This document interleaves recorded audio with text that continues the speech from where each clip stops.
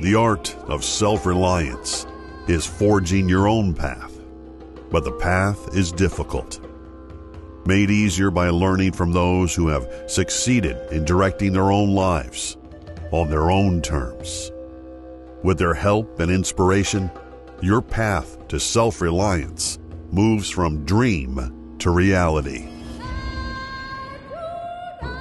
And now, here's your host, Dr. Rodney King.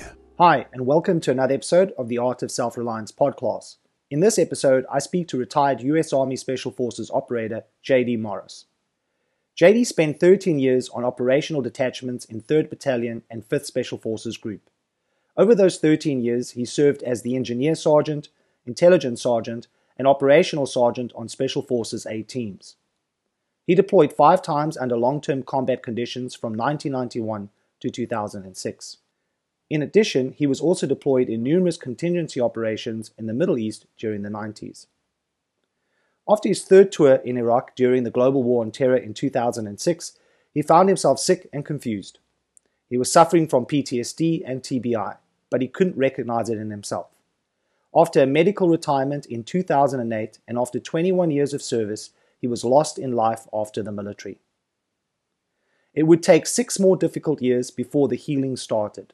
JD is transparent about this part of his life in an attempt to give back and help others with the same post-military and combat injuries. As such, he offers the same support to local law enforcement and first responders. In this episode, we discuss countering depression, how nutrition aids in mental and emotional clarity, and longevity. The art of self-reliance calls you to adventure, to develop your self-protection skills, to learn how to survive no matter where you find yourself, and to thrive amongst life's chaos. JD, here's my first question for you. When you hear the words self-reliance, what does that mean to you? It's taken a different meaning over time. I would say growing up, I don't know. I don't know if I fully remember, but after the military, it was mostly relying on the military mindset, the skills I had been given, and just being hard. And I always use the analogy of just trying to, run through the brick wall. Maybe in special forces, get around it. But then in the last 12 years since retirement, it's meant so much more. 6 or 7 of those, it was in a pretty dark space. But, now self-reliance is, I guess if I embrace the 4 states of being: mental, emotional, physical, spiritual, it's just not about the physical and the tough-mindedness. It's embracing the other 2 and putting them all together. One of the things we said we would talk about, and obviously, you need to just, and I want to respect where you're coming from. So only feel free to share what you feel you can, of course. But definitely one of the things that I'm sure we're both aware of in different respects, and we might be coming from it from different points of view. You coming out of the military, maybe the experiences that I had growing up. Depression has been something that I've had to deal with personally. I know that you've had to deal with that. It isn't uncommon for veterans to be dealing with a lot of depression and issues coming out of the service, depending on the experiences they had, of course, right? But maybe you can talk a little bit about, where you were at and where you are now.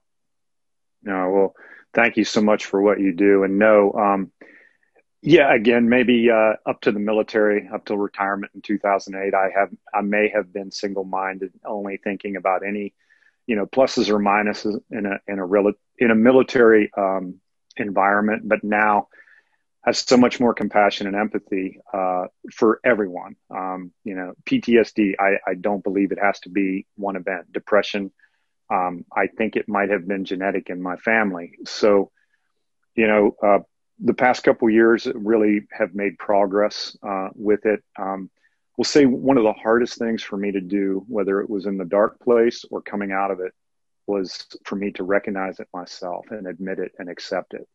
I kept thinking that, I was a bad person and this shouldn't happen. Well, whether to the military guy or to the value-driven, person I thought I was outside the military, I'm like, this just can't be happening. I didn't accept it as a medical diagnosis. And until I did that, I didn't make much progress. Yeah. So that's interesting that you say that, right? The whole idea of acceptance. So obviously this this podcast is about you and not me, but just a quick share. A lot of people that know my background know where I came from. I was, brought up on the south side of Johannesburg. It's like government housing. I had an abusive, alcoholic mother. I had to deal with bullies. Anyway, long story short, right? My childhood wasn't a good childhood, and there was a lot of trauma there. And then I got into the martial arts, and that's where I've spent most of my time. But in the years that I've been doing it, I've taken an enormous amount of punishment to my body, right? So my neck is completely messed now, to the point that the neurosurgeon said, listen, you need to do something else, find something else to do. But the main thing for me is about several years ago, I really started going down a slippery slope, and I started going into this massive depression, and I've written about it on my blog. And exactly as you said, the thing that I found the hardest was really accepting that there was a problem, because I kept thinking that how can somebody like me and what I've achieved, why can't I get my shit together? Like, why can't I turn this around? And I wouldn't acknowledge it because I saw it as a weakness, right? It's like, just if I'm just a little bit more mentally stronger, I should be able to get out of this. Was that kind of your experience too? Brother, you're spot on. And I still have trouble with that today. That's why I use that analogy about running through the brick wall. Because in special forces after the Gulf War, we're said to be, trained unconventional warriors, think outside the box. But in this case, with the mental and emotional, all I, figuratively kept trying to do was run through the wall. It was like, look, I'm all these, combat tours, and I'm all these qualifications and high speed training in the military. What's wrong with me outside of this? Why can't I? Okay, well, tomorrow we'll fix it. And going back to your point, I'm very transparent about all of this. So, the depression and any of the diagnosis goes with substance abuse. And that would always be my go-to. And then I would, that insanity of thinking, well, I get up tomorrow morning, I get to go jump out of a plane, go shoot while I was in the military. Outside 12 years ago, I would try to replicate that in some way, mostly through training or training others. And I would say, well, things are going to be different today. I'm going to feel differently. I'm going to, something's going to change. I'm not going to be sleeping out of my truck anymore. And obviously that didn't happen. So, the full, obviously getting the substances out. But then, actually 2 years after that, that was 2013, 2015, I had a lot of suicidal thoughts, and I'm like, I'm working my butt off. There's no more, what I think, or the doctors say is poison. What's going on? Well, I still hadn't dealt with that, the rucksack that was on my back, or the, black gorilla deep down inside there. And, it took another year. When I started truly working on that, that's when the progress started, like 2016. But yeah, I'm a perfectionist. I'm over controlling, on and on and on. Those are VA diagnoses. But, when I looked at those on paper and I realized them and I accepted them, that's when I, could start. And that's when the self-reliance, when I fully saw that for myself, it's like, okay, this is a starting point. So let's talk a little bit about that, because I think that's really important. There are a lot of people that are going to be listening to this that are possibly dealing with the same things we're talking about. What did you do to start turning it around? And I think maybe you can speak to this as well. And I want to make this very clear, is that it's not like it's a magic bullet, right? A magic pill that suddenly you do A, B, C, and everything just falls back into alignment and everything's great again. In actual fact, it's something that has to constantly be worked on. You have good days and you have bad days. But I would say, like, even for myself right now, I have a lot more, good days than I have bad days.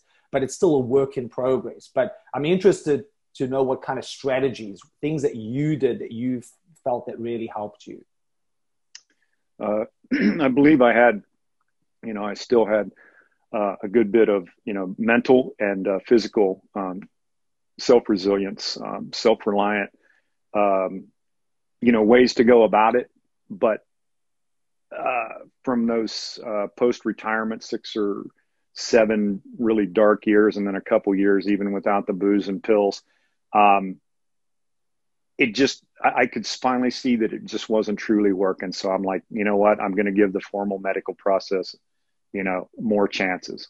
when I walked back in, and for me, from the start, it was the individual therapy, finding someone, whether it was inside the VA or out, that I could fully trust, which it doesn't always happen. You might have to go through a couple providers, and sit down and have them, I guess, dissect me, and also, for once in my life, truly be honest with myself about the darkness, some of it prior to the military growing up, and abuse, tried college for a couple years, drinking too much, the military, trauma, on everything that I thought. And I had built up a lot of shame. That was also key. That was like we talk about the depression and things that I may have not accepted. I accepted that, but then the shame kind of hit me from the periphery, a total blind side. And I didn't understand it. And most people say, well, you're pretty well put together, pretty smart guy. And I'm like, brother, I don't even know the difference between shame and guilt. So they explained it to me again. Might have been a counselor, therapist. And I'm like, holy crap, that's me. I some things to feel guilty about, but I had no clue about this dark cloud of shame.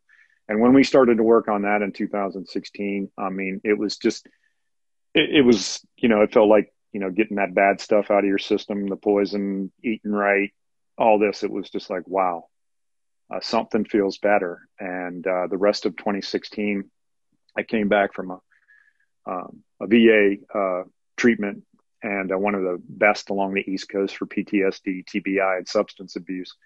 And then some of the other things that I had done, whether it be working out, I wasn't eating right. I wasn't drinking anymore, but some value driven family stuff and personal stuff, started to kick in again, where I was doing that in the past, but it wasn't having any, I'd either half-assed it, or it wasn't doing it because it was still a mental and emotional thing. And then I just kept moving forward. And of course, I had to go back and address that stuff that was on paper from the one therapist, at the VA.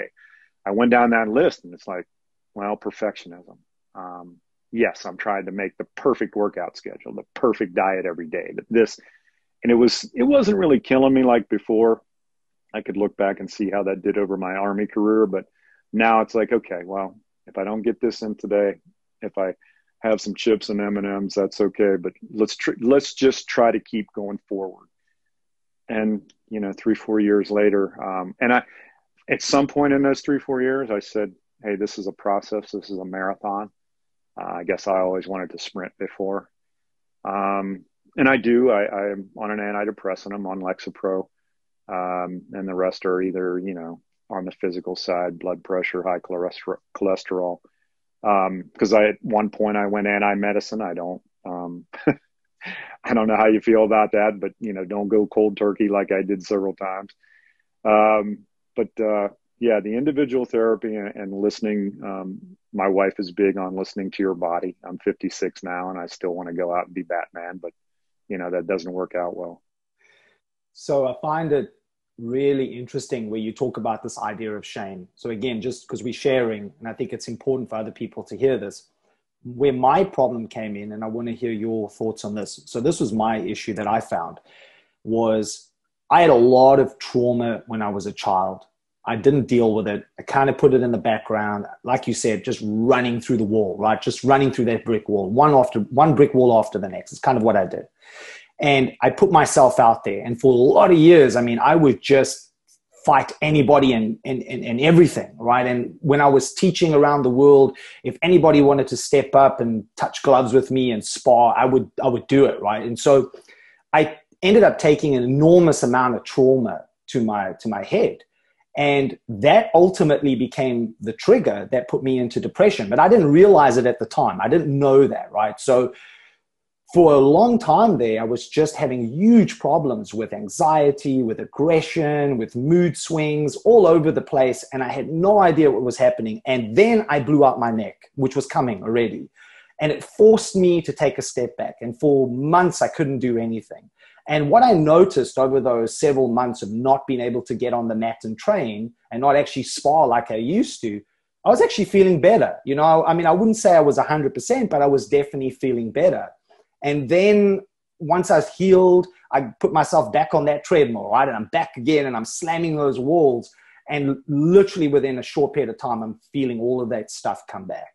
So long story short, eventually, as you did, I went and saw professionals. I went and saw therapists and went for, to find out what is actually going on. So it could be diagnosed. And the long story is, the short story of the long story is ultimately what it came down to is I've obviously done a lot of damage to my brain with all the impact that I've taken over the years. And the consensus was one, medication, which was I found interesting because my psychiatrist said, until you take medication and you get what's going on chemically in your head right, you're never going to be able to deal with it in the way that you want to mentally and fix this thing. So I went down that road, but also I had to start pulling back and not doing what I'd always done. And that was a huge thing for me, right? It's like, I guess you could also speak to that. You were in the military. That was who you were. That's how you defined yourself. That's how you saw yourself, how everybody else saw you. And then suddenly you're not in the military. And now what? Now, who am I, right? So we got that kind of going on. But I think my point is what, and I want to get your take on this, was that the trauma that I ended up doing to myself, which ultimately triggered my depression, that in itself was one problem, but it made the things that I was running away from my childhood even worse. It amplified everything, right? And so when we're talking about PTSD and your struggles with PTSD, did you find that too? Is that the PTSD for you, I'm guessing, and you can correct me if I'm wrong, likely happened in your military career. But from the sounds of it, you also had a lot of stuff to deal with coming up as a child, and getting to that point where you did have PTSD, whatever happened in your childhood really amplified itself and became even more intense and maybe, something that you never noticed before, but suddenly was there more than it had ever been previously. We were yes. And everything that you just said, it just seems like, a lot of feelings and emotions, some of it almost identical. Going back to the prior, the late 70s, early 80s, graduated high school in 82. We were a family that swept everything under the rug. So we didn't talk about it. Men, I'm grateful. I had I feel a pretty good upbringing, but when there were issues or there was some dark stuff, we never talked about it. And the men coming from steelworkers and farmers, we weren't made to share emotions and feelings. And, you didn't want to be seen crying. So add alcohol, when I went to college and then right into the military, they turn you into a tough guy and kind of take away some of the worry. I didn't realize until, 25 years later that I was suppressing all that, and then combine it with the military. Obviously not being an expert, but I do feel I had the input on the PTSD and brain injury stuff. Here's what happened to me. So I retire in 2008, PTSD, anxiety. They just didn't know what to do with me. And I also got very resentful and a lot of anger towards the system, because it's like, look, you guys haven't been looking at this. I granted Vietnam era veterans were my heroes growing up, a lot of my mentors when I first joined the Army, but it's like, you haven't, I get it. They didn't have, good care when they came back, but it's like, okay, so we're 40, 50 years, you still don't have a handle on this. So the transition from the Army into the, the healthcare system of the VA and even civilian, they just looked at me scratching their head, it felt like. So we started down some paths on the substance abuse and the, getting medicine straight and the PTSD. And I was living in a one apartment. I retired from Fort Campbell, Kentucky, went to Nashville because that's where the biggest VA was. And I had nothing in this apartment. Sometimes I just would travel in my truck and live out of it, but I couldn't stay organized. I couldn't. And people always said I was good at planning and organization. And I said, there's something else going on here. Well, on my out processing, I didn't even mention, hey, by the way, I fell on the ground a lot coming out of an airplane parachuting, and I was an explosive breacher. That was one of my primary jobs.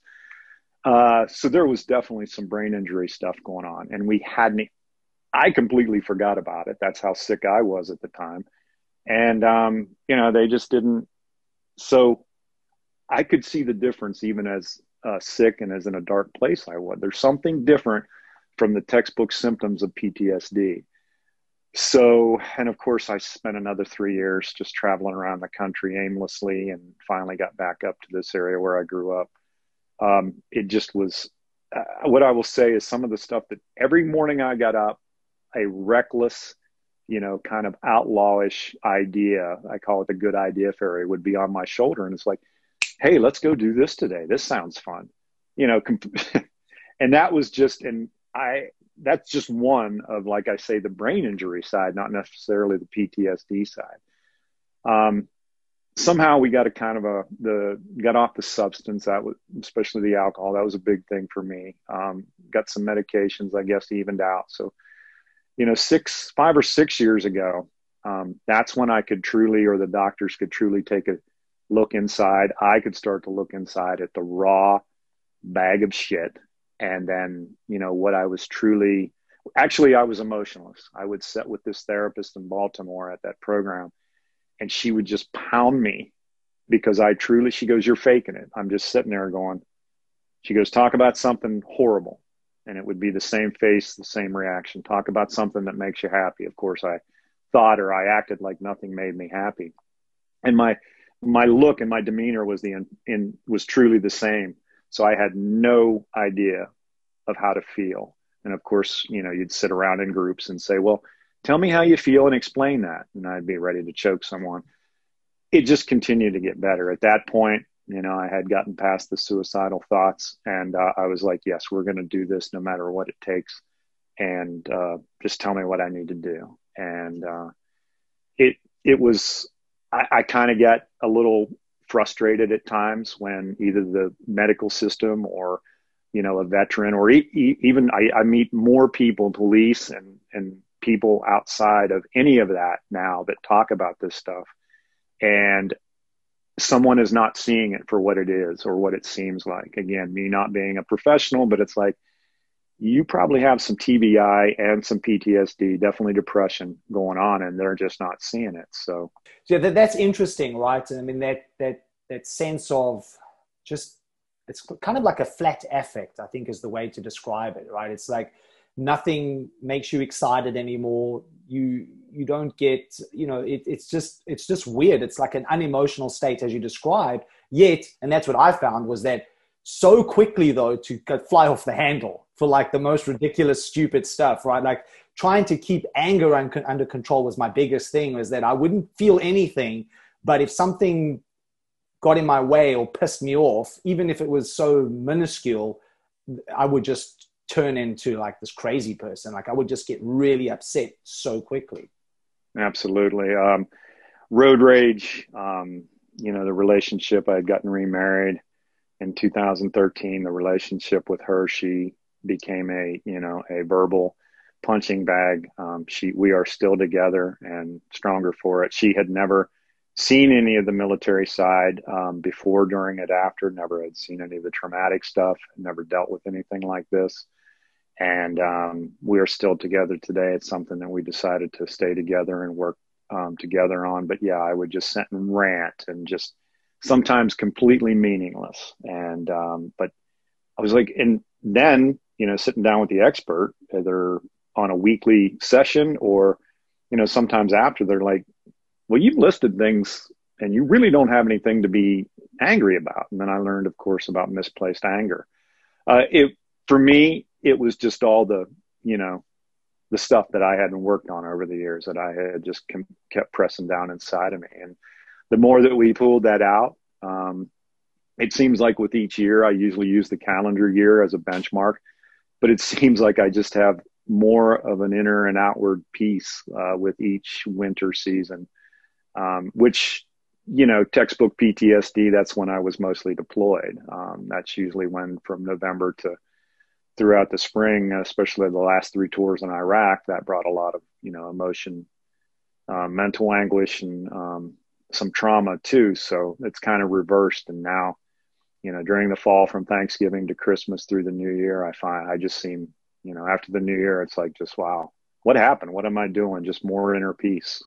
So if I hear you correctly, there's a couple of things here that I think are useful. One, what you are suggesting is it's important to talk about it. And I think you noted that, right? You need to find somebody that you can trust, that you can talk openly to. So you need to be honest. The second part of that is a position of acceptance. You need to accept that there is a problem. And I think that's in itself is really difficult because people like us, you know, we these go-getters, we get shit done kind of mindset, right? Like you said, running through those walls. It's really difficult to acknowledge that we are struggling. You know, and I guess, and I'm interested to hear that again about that idea of shame, because for me, the shame part that I realized was I was telling everybody else what they needed to do, and I knew what they needed to do, and I knew that if they did that, they would see success. But behind the curtains, I was really struggling doing that myself. And in a way, I kind of felt fake. I felt like I was a failure, right? Like, how can you be giving people advice and telling them what they need to do, but you can't actually do it yourself? And it really took time for me to just be honest with myself and be open. And one of the things that I did that really helped me was I started a blog. And I thought, you know what, I'm just going to be open. And I'm just going to tell people what's been going on. It is, you know, that was for me working through my shame, because my attitude was, you know, it can only go two ways here, right? People are going to read this and just think that I'm a hopeless failure and I'm just, you know, I'm a fraud, or they're going to see the humanity and, you know, at least not that I needed that, but at least an understanding that, hey, you know what, if somebody like Rodney can struggle, and he's working to overcome it, then there's some hope for me. And that's kind of why I started writing the blog. And I was actually quite pleasantly surprised that in sharing my journey and sharing the things that I'd been going through, most people were really supportive. Absolutely. From 2016 on, the first time that I shared it in a group setting, yes, inside the VA, mostly veterans, but it was so healing for me. And then people coming up afterwards, and it just went from there. For me, the 1 January, 2 years ago, 3 years ago, I just felt this, you know, during December over Christmas, I just continued to feel better. I was working hard and I wasn't just checking all the blocks. I was truly getting rid of some of the darkness. And I woke up and I was still a healthy skeptic about Facebook and social media, but I woke up on January 1st and I just wrote a couple things, out to whoever, friends on Facebook. And by the end of the day, I probably had 70 people, mostly veterans, mostly still deployed around the world saying, dude, man, that I'm experiencing the same thing, but I can't quit. I can't tell anyone about it. I've stayed on the informal side, going back to the brick wall. I think it sounds like an excuse, but I think it, you know, from the military side, during the Gulf War, switched over to SF. I was always, I guess, I don't even know if it was reality, but I was afraid of being captured. You can never surrender. Or if you're in a fight, you can never surrender. That would come up mentally and emotionally sometimes on the lack of acceptance side that, damn it, you know, I'm an airborne ranger, Green Beret. I cannot surrender. Well, you know, probably with the alcohol the most, in 2013, I got, you know, what I heard in a meeting, the gift of desperation. I had no other, my body was going to physically shut down due to alcohol, or I was going to kill myself. So, with that, you know, but then it got hard again 2 years later. Then I was like, oh, I still got a whole bunch. Now I got to really sit down and do the hard internal work. And, I just kept at it. But yes, seeing it for yourself and realizing that, I guess, at that program in 16, that it wasn't a weakness. I was introduced to Brene Brown on the shame side, and on the vulnerability side. And I just dug into her books. I was made to read them at first. And then it's like, oh, this is good stuff. And then I found out she was working with the military and, you know, tons of people experiencing this. And that's when I got an appreciation and an empathy for everyone. And I started having people come up. They're like, wow, I heard that. I've experienced it, but it's nothing. I kind of didn't like when people said it's nothing like you've experienced in the military. I said, well, I don't think it takes that much saturation. It doesn't take that much repetition. You never had any training. So one small short event, could be enough for you to make everything just as bad as me.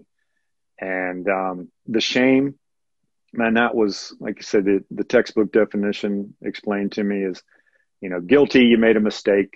If you carry it, you're still a good person. Just try not to.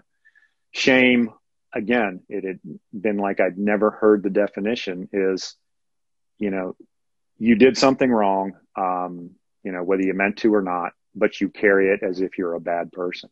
And I truly thought, civilian, military, personal, family, friends, that I had become a bad, evil person. And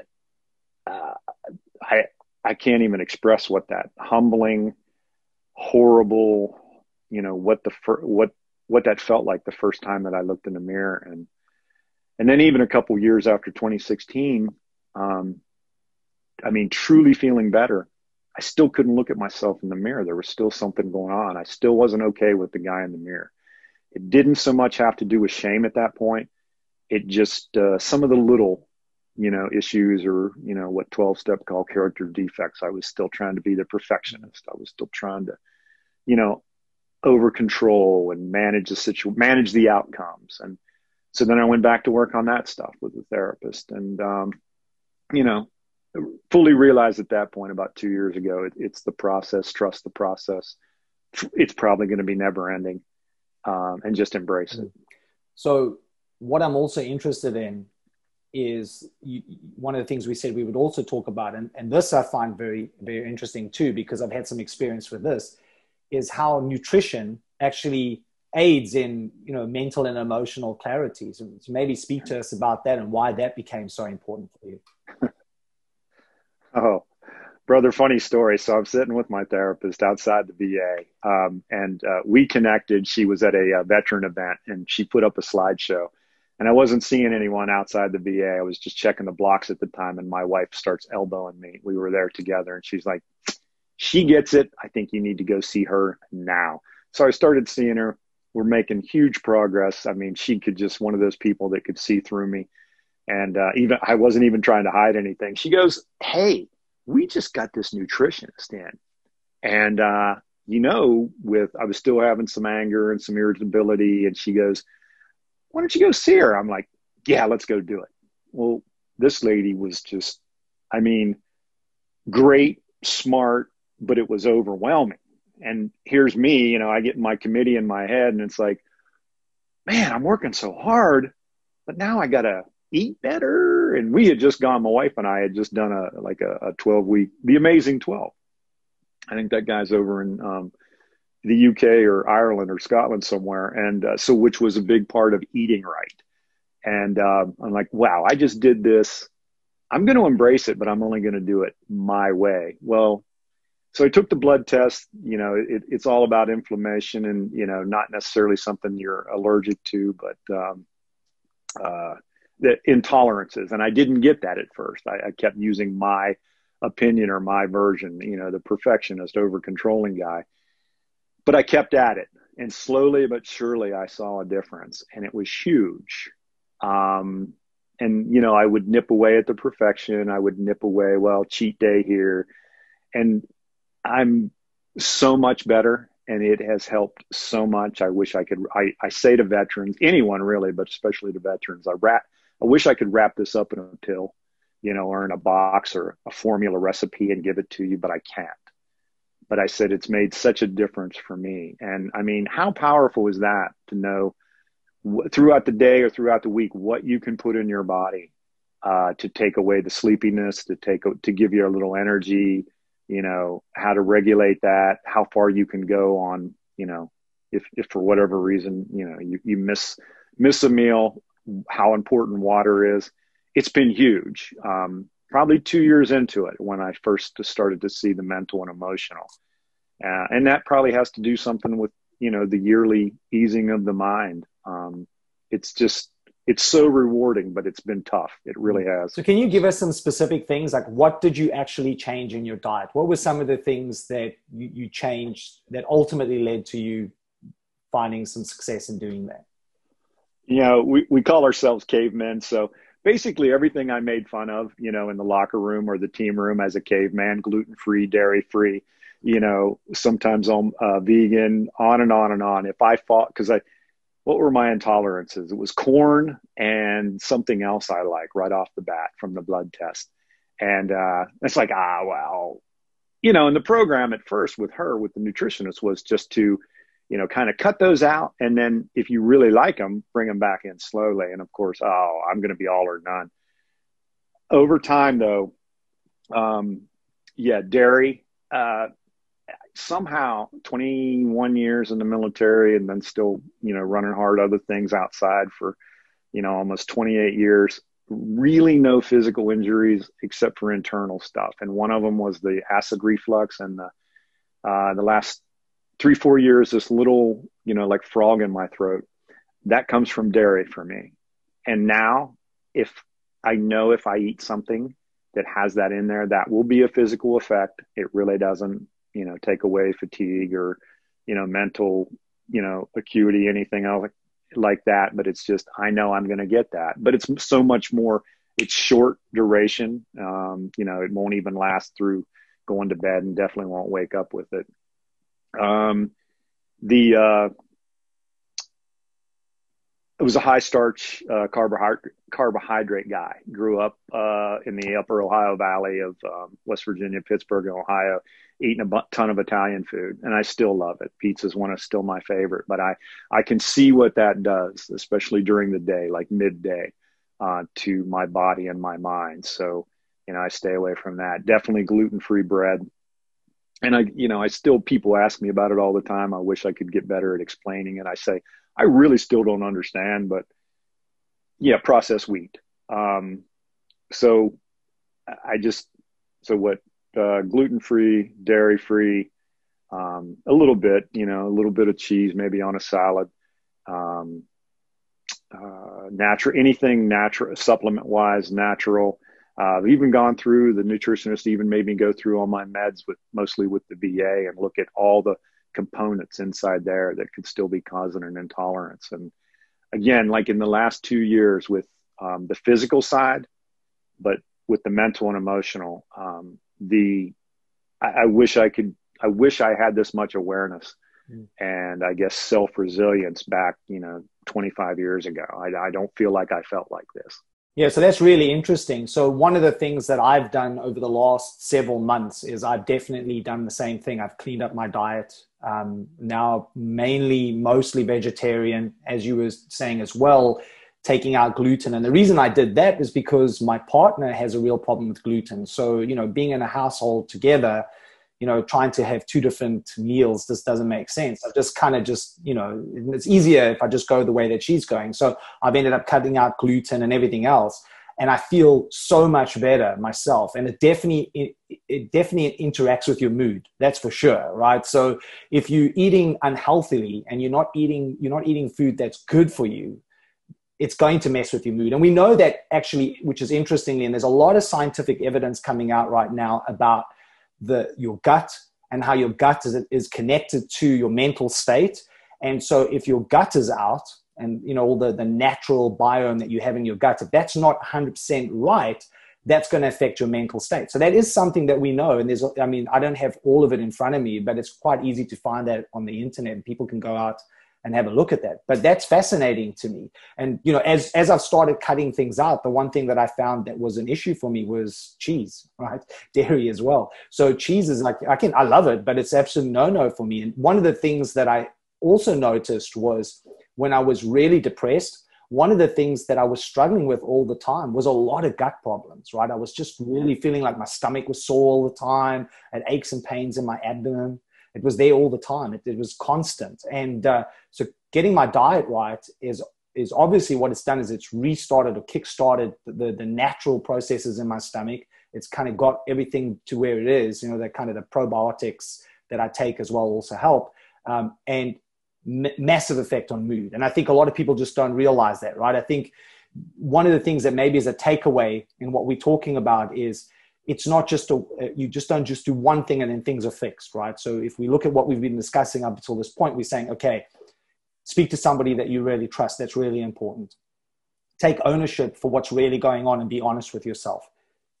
Change your diet. Look at what you're eating. Change your diet. And I like what you were saying, which is really important, right? So we take all these things out and we can slowly put them back in, but you're only going to know if it's a problem for you when you do it that way. But definitely by changing your diet, you change your mood, which is, most people don't think that. I think they don't realize how important it is what you consume affects how you feel and ultimately how you think. Yes, spot on. That's actually what Jessica, the nutritionist, started out with. And I thought, well, this makes sense. And I didn't look at it. I just did what I was told. But then she kept giving me more literature and stuff on the internet to look at. And I'm like, well, this makes total sense. Mm-hmm. And I really, whenever I started with her, I really dug into it. And so, you try to give a shade tree version to someone you meet in training or, friends or family, and, give an easy definition. And they just kind of, well, yeah, that makes sense. I'm like, well, it's both simple, but it's not necessarily easy to employ. But if you're feeling this way, or if not feeling about the way you look, I said, we're not trying to be beach models anymore. It's about longevity. If you can't bend over to tie your shoes, but very few people implement it because it's just, I found out about stress eating and comfort foods. Stress eating, are the crunchy, and I want to do chips. And she looked at me one day and said, well, why can't you do crunchy vegetables? I'm like, well, I don't want to. Yes, I do, but that was hard. Why can't I do crunchy peanut M&Ms? So, and then of course I explored the comfort food or the stress eating. And, the more I made myself learn and pushed myself, that is probably, other than reaching deep down and getting in touch with that internal, 800-pound gorilla, it was this, what I don't truly know if it's stress eating or comfort eating, but this has, been the recent hurdle, has been stuff like that. And it's small comparison to what it was 3 years ago. So, but I'm like, why do I keep going back to this? It's a process. Yeah, I think it is. So just coming to the final point, which I think kind of just brings everything home, is that this idea of longevity, right? Is that we forget that at some point we're going to age. And as you've kind of hinted to, we're not going to be able to do the things we used to do. And I think everything we're speaking about just, fixing diet, being honest with ourselves, dealing with the problems in a productive way, really comes down to this idea of longevity, because that's one of the things that stood in my mind when I was going through all of this stuff. And one of the reasons, outside of for my children, of course, because I have 2 boys, but also for myself, I was like, wow, you know what? If I'm going to be around for the next 20, 30 years, or however long I'm going to be on this planet, I don't want to be in the same place I'm in right now, 20 years from now. Yeah, right. And I still want to be active. But yes, that's, so I try not to, live too much, try to predict and manage that outcome, but I want to be active. And if nothing else, if I can't train, if I can't work out myself, at least run around with the kids and the grandkids, especially the grandkids, because, and to accept that and to be able to visualize and prepare for it. It's just, it has made me feel better. And then when you're able to help someone else, because our one daughter, who was a triathlete and a marathon runner, and now has gone through this both up and down with 2, she's pregnant again, but she's had the one granddaughter, which will be 5. And she talks about everything. She has really helped me. And to see her go through it, depression, eating and not throwing up, doing stuff,